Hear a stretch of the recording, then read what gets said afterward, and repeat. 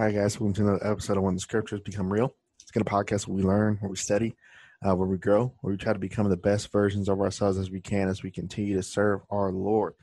Again, you can find the podcast on YouTube. You can subscribe there. Just look at When the Scriptures Become Real. You can watch the video portion. You can also find the audio portion on Spotify or anywhere else you can get your podcasts, like iTunes or Google Podcasts as well, and also iHeartRadio. You can find the podcast on audio there as well. Before we get started with our topic for today, I just want to thank the listeners.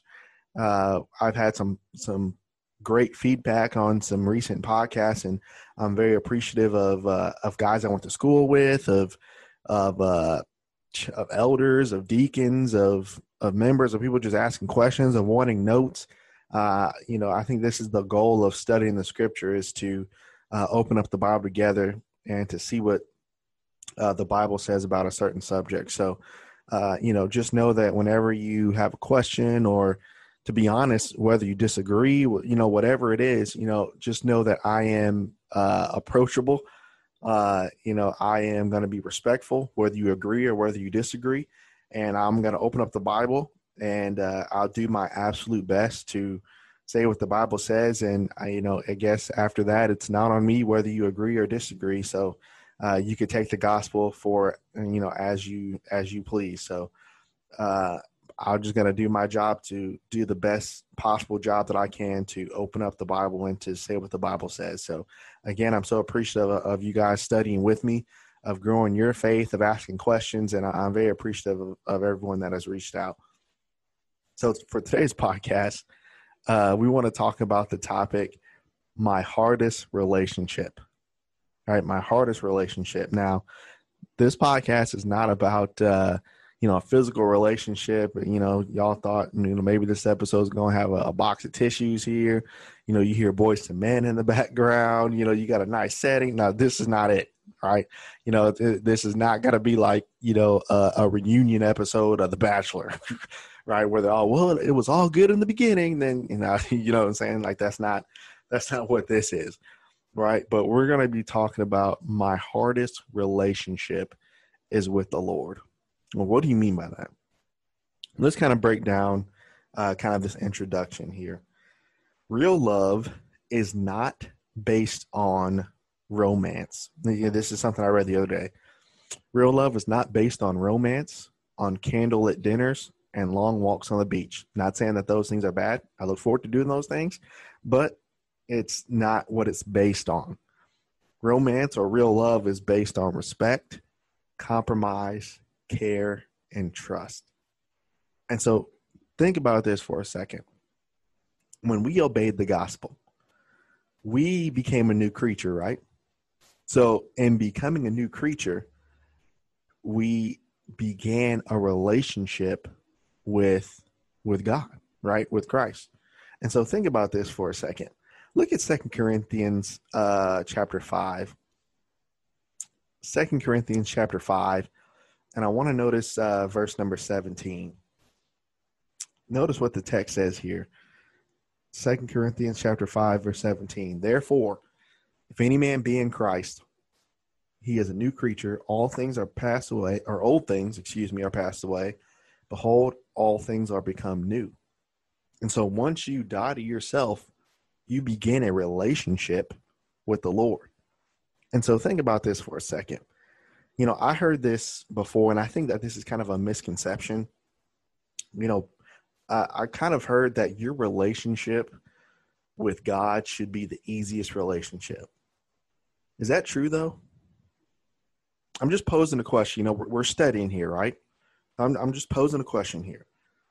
Your relationship with God should be the easiest relationship that you have. It sounds nice. It does. And I get the sentiment. But think about it. If this is true, if my relationship with God and your relationship with God is the easiest, why did so many men and women in Scripture struggle then? Let's kind of study this, okay?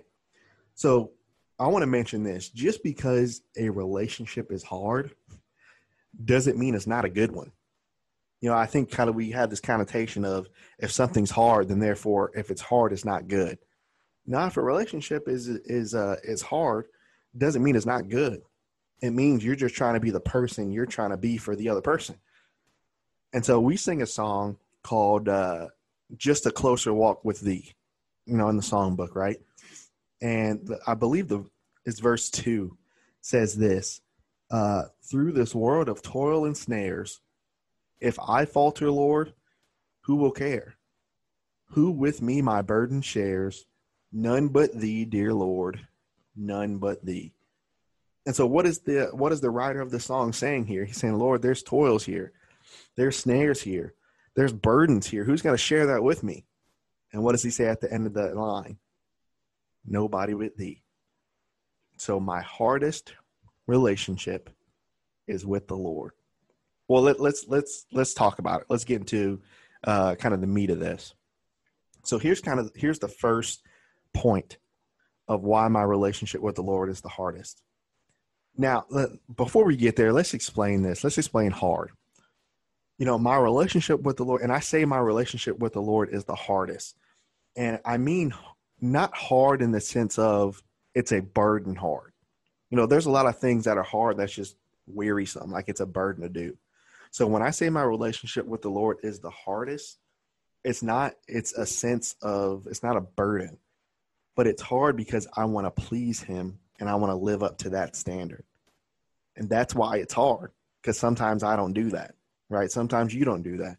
And this takes a lifetime of effort. So when I say my relationship with the Lord is hard, it's not hard as a burden or like I don't want to do it or this is heavy on my back. It's hard as in I'm trying to do what he wants me to do. And so number one, my relationship with the Lord is hard because it's hard to trust him sometimes. You know, think about this. God, from the very beginning of our relationship walk with him, right? He made us promises that he would always be there, didn't he?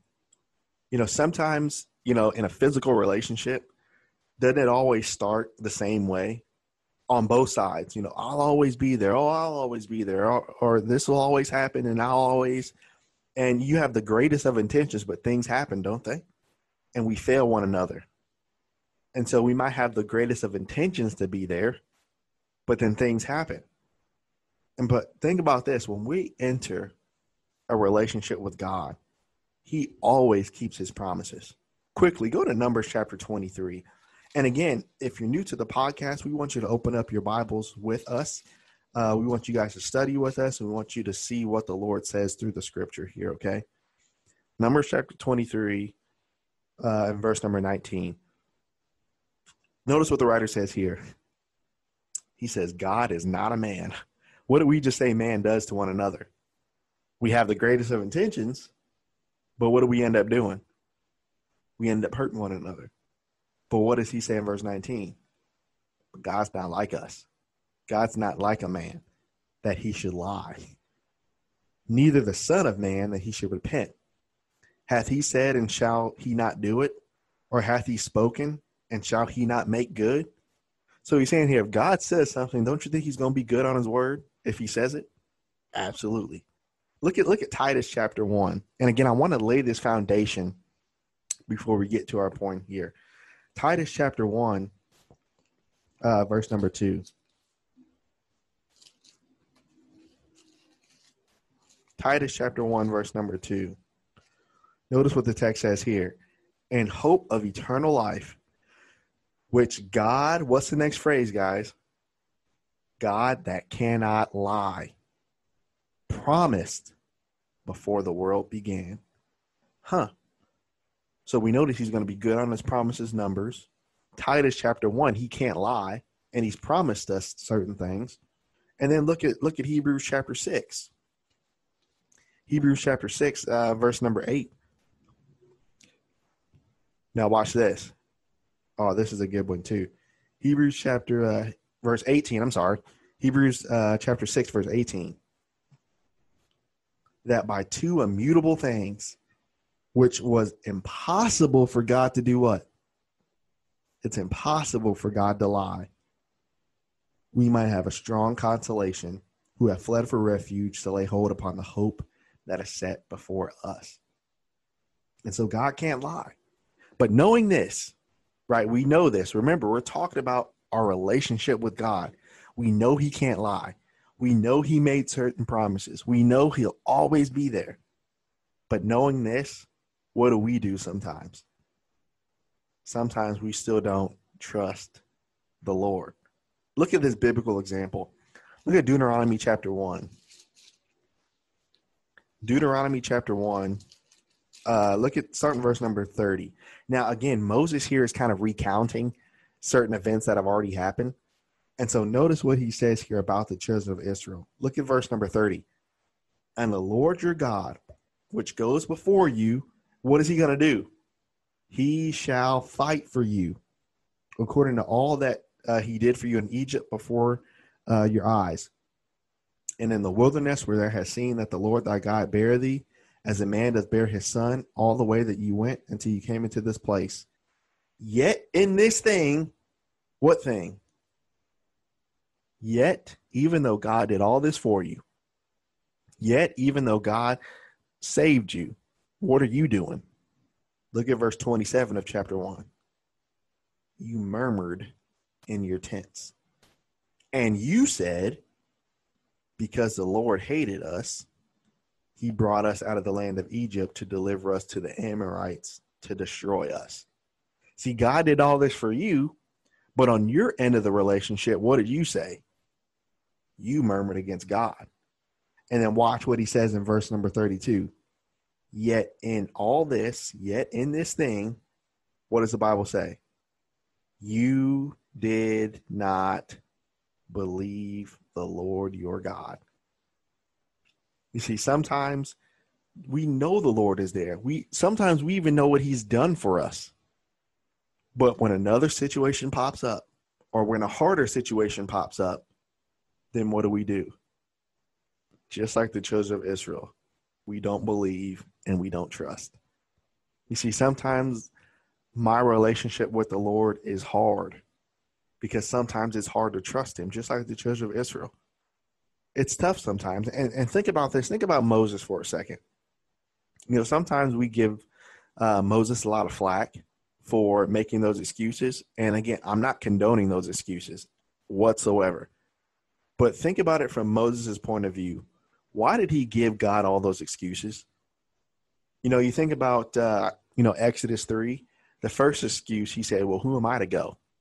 Can't somebody else go? Then in verse 13, he says, well, what am I going to say? What do you want me to say? Then in chapter 4, verse 1, then he says, look, they're not going to believe me. Then in chapter 4, verse 10, then he says, well, Lord, I'm not eloquent. I can't speak. I'm slow. And then in chapter 4, verse 13, then he says, send somebody else more fit for the work. That's what verse 13 means in the Hebrew. Send somebody else more fit for the work than me. And then if you notice, I believe it's in verse 14 of chapter 4. Doesn't the Bible say that the Lord was angry or displeased against Moses? Why do you think the Lord was angry or displeased against Moses? Because what did Moses not do for the Lord? Moses didn't trust him. Not yet. Because when we don't trust, guess what we do? We fear. Remember Peter when he was walking on water and he saw everything around him? After he lost sight of the Lord and trust in him, what did Peter do? Peter fell. He was afraid. And what did Jesus ask him? Where is your what? Where's your faith? See, what's the question that he could have asked to Moses here? Where's your faith? You know, haven't you been in situations before where, like, you know the Lord is there. You know the Lord is going to protect you. You know the Lord, made all those promises. But sometimes you feel like it's still so hard to trust you. It's hard to trust you in this circumstance. It's hard to trust you in this situation. It's hard to trust you when I don't have any money in my pocket. It's hard to trust you when I'm by myself. It's hard to trust you when so many things and people are against me. You know, it's tough. And again, when I talk about my relationship with the Lord, I'm talking about my personal one. So I'm not saying that this is all Christians. I'm saying this for me. My relationship, or my hardest relationship, is with the Lord, because just like Moses and just like David and just like Peter, sometimes it's hard to trust the Lord. But what did these men eventually end up doing? Okay, the Lord said he was going to do this, and he'll do it. And so it's hard to trust him sometimes. Then number two, sometimes my hardest relationship is with the Lord because sometimes he feels far away. Now, let's preface this one. When I say far away, I'm not saying far away because I've sinned and he feels far away. So it's not like that example of the old man that's sitting in the truck and then they've been married for years and they hold hands, and over the past couple of years, and she moves closer to the window while he's still driving, and she asks, well, why are you so far away? He says, well, I haven't moved, you did. It's not that type of example. So I'm not talking about the Lord feels far away because I've sinned. That's why he feels far. Not like the prodigal. I'm saying when you are living righteous, when you're trying to do what's right, when you're trying to do what the Lord wants you to do, and you're still suffering as if you're not living righteous. That's what I'm talking about when sometimes he feels far away. You know, look at this real quick. Look at Job chapter 10. And we're going to look at the kind of the heart of Job, of what he's talking about here. But look at Job chapter 10. And I want to start in verse 1, actually. Job chapter 10. Now, remember, think about this, guys. Remember, Job never sinned, and Job never charged God foolishly. So Job didn't say, when all this happened, Job didn't look up and say, God, this is your fault. He didn't charge God foolishly. But guess what Job did? Job suffered. And Job is showing his humanity through the book. He's suffering just like any of us would suffer. But watch how he talks here. Remember, what's our point? Sometimes my hardest relationship is with the Lord because sometimes he feels far away. Watch this. Look at verse 1. My soul is weary of my life. I will leave my complaint upon myself. I will speak in the bitterness of my soul. I will say unto God, do not condemn me. Wherefore thou contendest with me. Show me that wherefore thou contendest with me. You know, you think about Job for a second. You know, remember, how was Job described? He was described as perfect, as upright, as someone that eschewed evil, right? Him and his household. Then all this happens. And now watch, Job is saying here, he's saying, God, show me why you're contending. Show me why you're fighting against me. Please show me. You know, have you ever felt like, whether it's a relationship, whether it's, a friendship with someone, you ever felt like someone was there, like you knew that they were there, but they're drifting though? Like they might be physically there, but you can kind of feel that they're gone or they're drifting. And so you know that they're there, but it's hard for you to process that they're there because you don't understand, you don't feel that they're there. And so think about Job's circumstance. Job has been doing everything right, but then he's rewarded sometimes. It's from his point of view, it's kind of like, well, I've been rewarded like I've been evil. And that's what his friends are telling him. You've been evil somehow. And so Job is saying here in verse number 2, it's not like Job didn't have faith. It's not like Job didn't understand God was still there. But guess what was hard to see? It was hard to see why this was happening and why God allowed it. And so this is why he said in verse 2, Lord, please, he said, show me why you contend with me. Show me why you're fighting against me. Please help me to understand. Sometimes you'll find yourself in circumstances where you're following what the Lord wants you to do. But sometimes you feel and we know it's not true because we read those verses, that he'll always be there. But it feels as if he's abandoned us. It feels like he's abandoned us when we want him to act. What is Job asking? Job is asking, please show me. Show me what I did wrong. And you jump down to verse number 7, and I love this. Watch what he says here. He says, Lord, you know this. You said, you know I'm not wicked, and you know that there is none that can deliver out of thy hand. Question. When Job said, you know that I'm not wicked, how did he know that? How did Job know that God knew that he wasn't wicked? Because what did they have? What are we talking about? They had a relationship. And so what did Job plead to God? He says, God, please, you know this. You know I'm not wicked. Show me why you contend against me. Please help me. Right? And so we find ourselves in circumstances where we feel as if we know God is there, but why is he not helping now? I know he's there. Look at this. Look at Psalm chapter 77. Keep your finger there in Job and go to Psalm chapter 77. Excuse me. Psalm chapter 77. And this is Psalm of Asaph here. And watch how Asaph cries. This is great. Watch verse 6. He says, I call to remembrance my song in the night. I commune with my own heart, and my spirit made diligent search. Look how much pain Asaph is in. Something's going on in his life. Maybe the wicked are around him. And watch the picture that he paints. He says, Lord, I commune with you at night. There's a lot of there's different types of lonely out here, but it's different when you talk to yourself. You talk to yourself at night. And Asaph is saying, look, I'm communing with my own self. I'm trying to understand what's going on. I'm trying to understand why this is happening. Then the next verse 7, he says, watch his emotion here, guys. He said, will the Lord cast off forever? Does his promise fail forevermore? Has God forgotten to be gracious?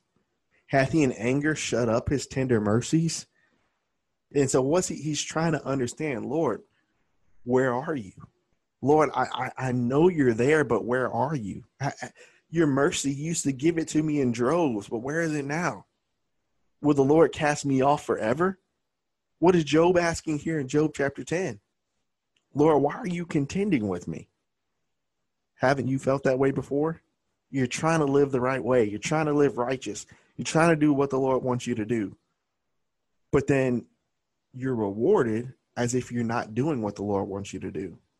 And you ask yourself, well, why? Why is this happening? Even David said, look at the wicked. He said, the wicked are prospering. He said, they talk slander. He said, their mouths are like snakes. He said, they live as if they're kings. But he said, Lord, why have you cast me off? Why am I cast off? Go back to Job chapter 7. Look at Job chapter 7. And watch and remember, Asaph just said, I've been communing with myself and with the Lord at night. Look at Job here, Job chapter 7, verse number 3. And this gives us a little, this gives us a little insight of Job, of how much he suffered in terms of time. Notice what he says here. So I am made to possess months of vanity. And watch what he says. And wearisome nights are appointed unto me. Now watch how much detail he goes into. When I lie down, I say, when will I arise? And the night be gone. I am full of tossings to and fro until the dawning of the day. You got to think, this is a different type of pain. To be able to lay down at night and say, man, when is it time to get up? And then when you get up, you suffer at night. And then when you get up, then you wake up to more suffering. And then you ask, well, when's night coming?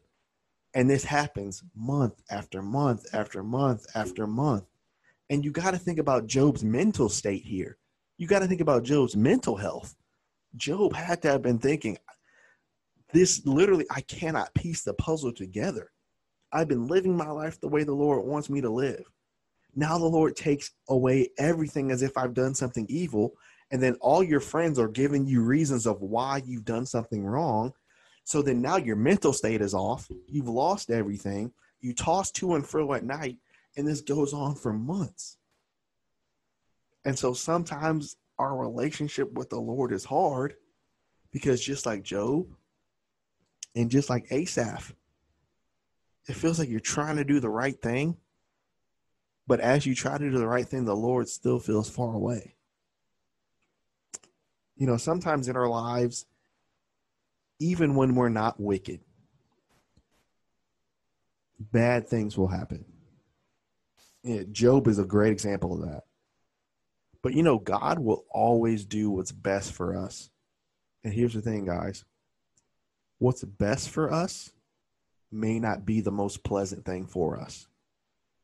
But he's always going to do what's best. You know, I think about Joseph.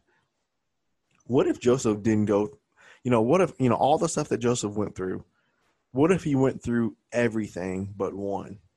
Would he have been what God wanted him to be? He had to go through all of that stuff in order for God to put him in the position that he did. Same thing with Job. And so God is always going to do what's best for you, even if it hurts. And so think about this for a second. Remember, we're talking about a relationship, right? You know, I read a book the other day, and it was a book on marriage. And this book personified marriage as a person. And so it painted the picture of a husband or a soon-to-be husband and soon-to-be wife at the altar. And marriage personified was presiding over the service, right? Which is kind of a pretty cool picture.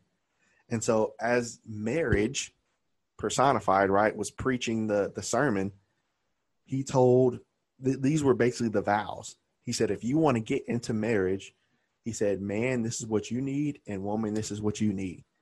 He said, number one, both of you, in order to get into this marriage, both of you have to trust God completely. Then he said, both of you have to trust each other with your life. Then he said, both of you have to have each other's best interests at heart. And then the fourth reason, he said, both of you have to completely give yourselves up to one another. And when you hurt one another, and he said, you will, he said, when you hurt one another, he said, you will forgive the other just like Christ forgave you. Isn't that a relationship?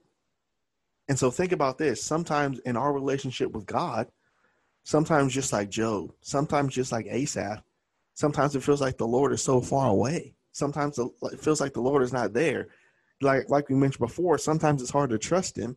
And then on top of that, then sometimes it feels like he's not there when you're trying to trust him. But then remember, we're in a relationship with God, right? And so imagine this picture. Marriage is there, but I'm getting married to the Lord. And here's my vow to him. Lord, I trust you with my life. Lord, I trust you at times when I know you have my best interests at heart, but I don't understand. Lord, thy will be done and not my will. Don't we say those same vows to the Lord? And so during these times where it seems like he's far away, and here's the thing, guys, and I don't like when people say this, well, it seems like Job didn't have faith. It seems like all these guys in scripture they had faith, but they struggled to see what was going on, just like you and I do. And so just because Job suffered and just because Job was asking these questions doesn't mean that Job didn't have faith, or doesn't mean that Job didn't understand God was there. Job was just simply asking, Lord, where are you? He knew he was there, but he's asking the Lord, where are you? And I love how Job said, Lord, why do you contend with me? Then he said later on in Job chapter 7, look at verse 19. Job chapter 7, verse 19. Watch what he says here. He says, how long will you depart from me? He said, how, and that's amazing how he said, how long will you depart from me? Or let me alone that I swallow down my spittle. Watch what he says in verse 20. I have sinned. What shall I do to thee, O thou preserver of men? Why hast thou set a mark against thee? so that I am a burden to myself. See, here's the beautiful thing about Job, and I never thought about this until today. When Nathan the prophet talked to David, what did Nathan have to tell David? Nathan had to tell him, you did it. When Samuel came to Saul, and when Saul brought back part of the spoil, when God said destroy everything, what did Samuel tell Saul? You sinned. But you know, the thing about Job, no one had to tell Job that he sinned because he didn't. But Job was so humble to where he said, Lord, I've sinned. Help me get closer to you. And so you think about his relationship with God. It had gotten to the point where he said, Lord, I want to do whatever it takes to get back in your good graces. He got to the point where, Lord, I have sinned. Has Job sinned? But he said, Lord, I have sinned. It shows his humility there. And so sometimes our relationship with the Lord, or mine at least, my relationship with the Lord is hard because sometimes he seems far away. But as we mentioned in Job and in Psalms with Asaph, the Lord is always there. He's always there. Then number 3, sometimes my relationship with the Lord is hard because I feel like I'm the party that's always failing him. Think about this for a second, guys. You ever been, in a friendship or in a relationship or maybe just with your buddies, whatever relationship it is, do you ever feel like you're the one that always makes the mistakes? Like you're the one that's always apologizing? You're the one that's always not getting it right? You're the one that always has to say, well, I can't do this. I'm sorry, I can't do that. Like you always feel like you're the failing party in that relationship, whatever it is. Sometimes my relationship with the Lord is hard because as we mentioned before, God can't lie. God is perfect. God is always there and God will always provide. But sometimes it's hard because I feel as if I'm the one always failing him. And I'm failing him when he's doing everything right. Right? He can't fail. But I'm the one that's failing. And so my relationship is hard with him at times because he's done everything for me. And sometimes I still fail him. But I'm not speaking for other Christians or speaking for you. I can only speak for me. As I continue to walk with the Lord, one thing I'm starting to understand, at least trying to, I'm starting to understand just how much he loves us, which is crazy it's even hard to begin to talk about how much the Lord loves us. Number one, you think about Psalm 103:14, the Lord understands that I'm frail. So the Lord understands that I will fail. So, that's not an excuse. We're not using Romans 3:23 as an excuse. But, we're also know that the Lord knows we're dust, according to Psalm 103:14. And so the Lord understands my position. But also, the Bible says that God is love. Look at 1 John 4. 1 John 4 and verse number 8. And if any of y'all know me, y'all know the greatest commands that's my song, right? I love that song. I sing that 24/7. But in verse 8, he says, He that loveth not knoweth not God. But what does he say? For God is love. Like he's the embodiment of agape. That's in his person. That's his personality. That's his being. That's who he is. That's what he puts out. He is agape, right? He is love. And sometimes it's so hard to comprehend that, especially when we know like we're the failing party. I'm reminded of a buddy of mine. He was with a girl, and he said, I don't know. And it's not like the dude was bad. He was a good dude. But in his eyes, He's like, man, I don't know what she sees in me. Like, I don't know why she loves me. But he said, I can't understand. Like, I can't comprehend why a person like her could love a guy like me. I don't get it. You know, in his eyes, he felt like he couldn't understand her measurement of love for him. Like it didn't compute with him. But he said, I just feel so lucky that she loves me. And I just feel like I don't deserve that. And so I think about the Lord. I can't understand why he loves us like that, but he does. That's just his embodiment. So it's not like I can put a value on it or put it in a box or give it a limit. Like I can't limit that because he is love. You know, I'm reminded of, to me, and this is just my personal opinion. To me, I think one of the greatest love stories in scripture is Hosea and Gomer.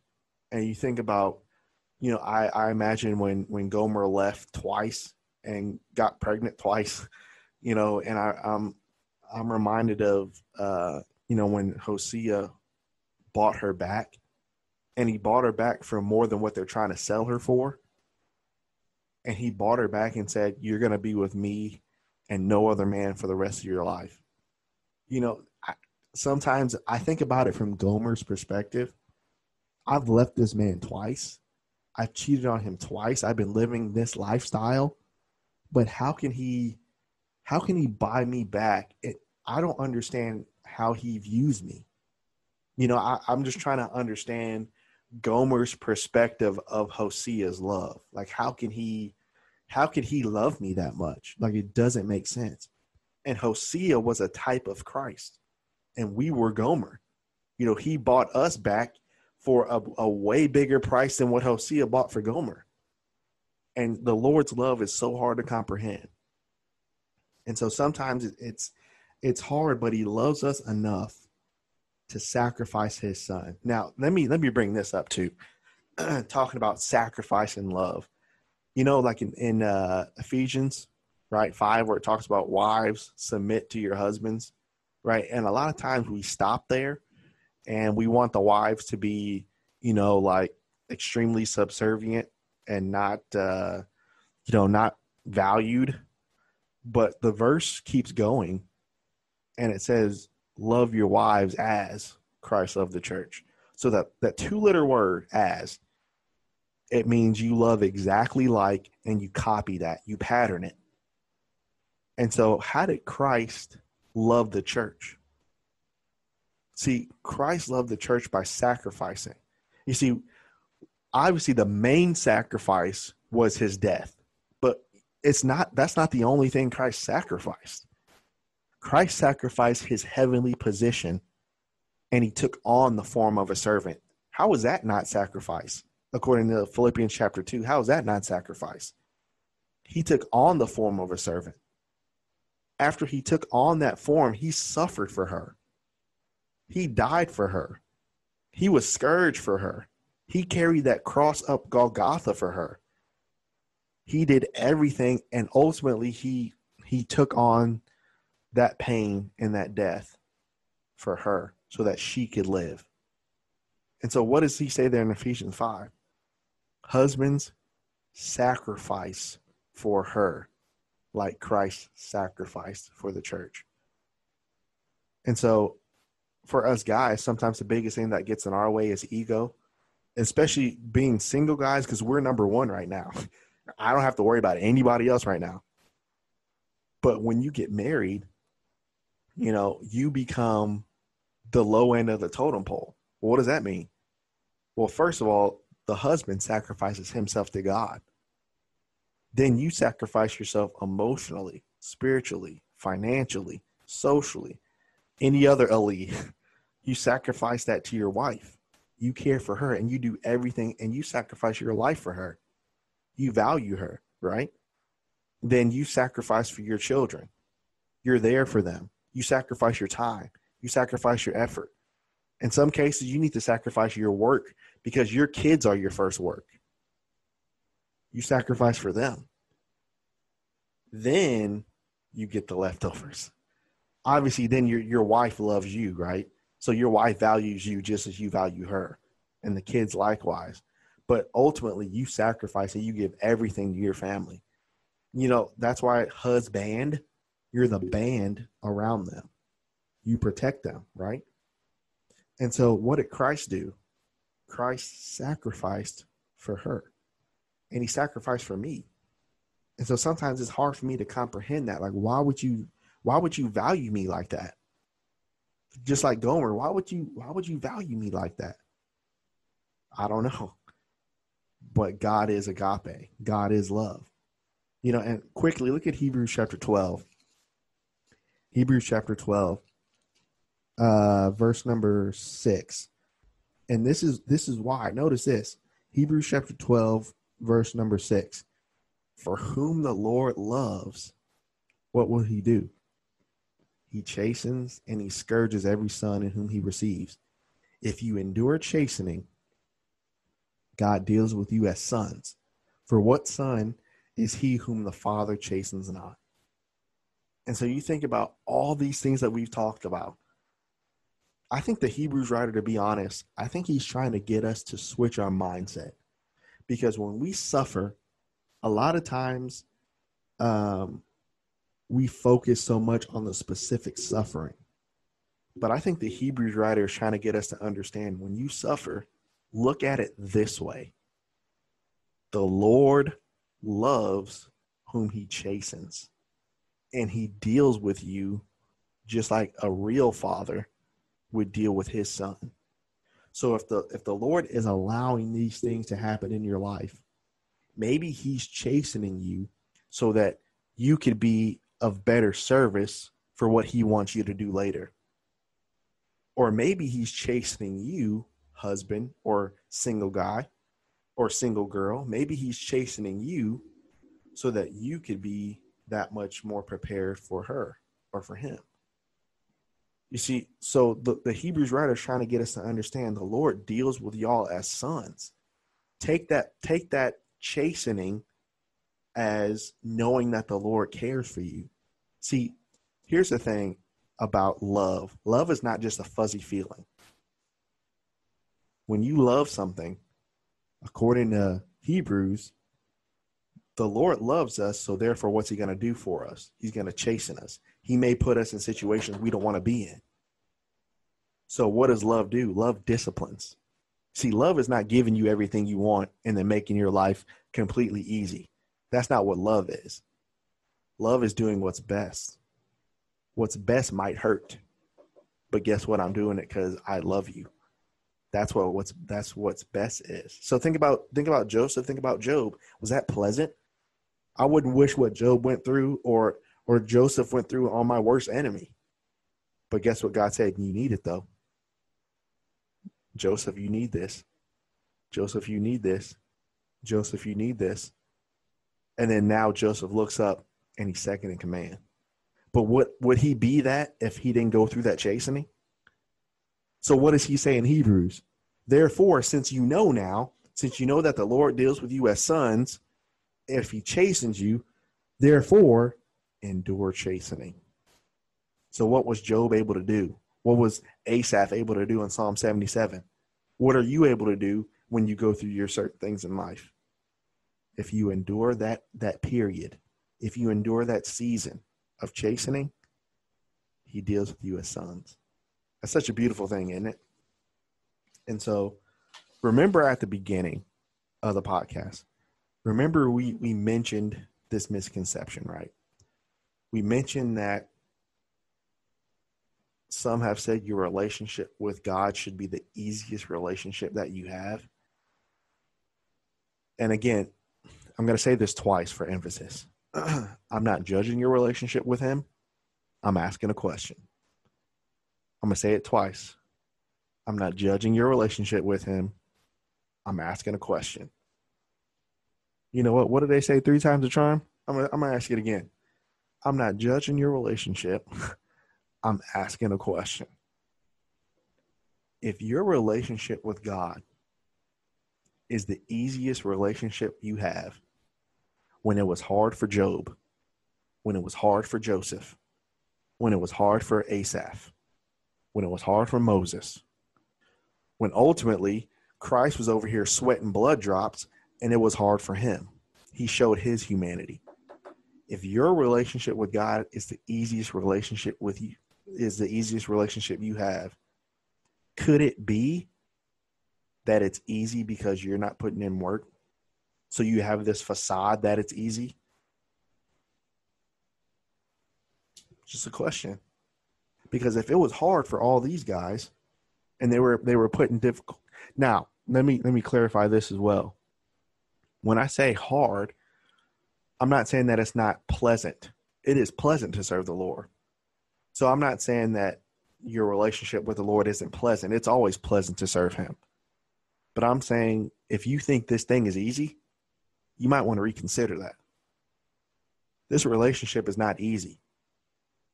Any couple would say our relationship isn't easy. They might say it's sweet. They might say I love her more and more each day. But they would be lying to your face if they said it, this relationship wasn't hard. So if a physical relationship isn't hard, why do you think the spiritual one is easy? You might want to check that. But remember, our relationship with the Lord is something that we must continue to work at every single day. Every single day. And and that's why I say this is the hardest relationship. Because this is not something that this is not a Sunday and Wednesday thing. This is a lifetime effort. And I hope that as you continue to study and grow, as I continue to and try to, that we will grow and that we will learn to trust the Lord during times when it's hard. When we learn, we would hope to learn that we know that the Lord is close when it feels like he's far, and that the Lord loves us when it still feels like we fail him. If we can learn those things, I think our relationship with God will grow. I'm reminded, I'll close with this. I'm reminded of a song that we sang. And sometimes when this relationship with the Lord gets hard, I read or I was listening to a motivational speech, and the guy said, that something is going to be good when it's hard. It's going to be good when it's hard. And so our relationship with the Lord is hard. But even though it's hard, just like we sang, he gets sweeter and sweeter as the days go by. Oh, what a love between my God and I. Even though it's hard, I keep falling in love with him over and over and over and over again. I encourage you, I hope that you will continue, as I will strive to as well, to keep falling in love with our Lord. Thanks, guys.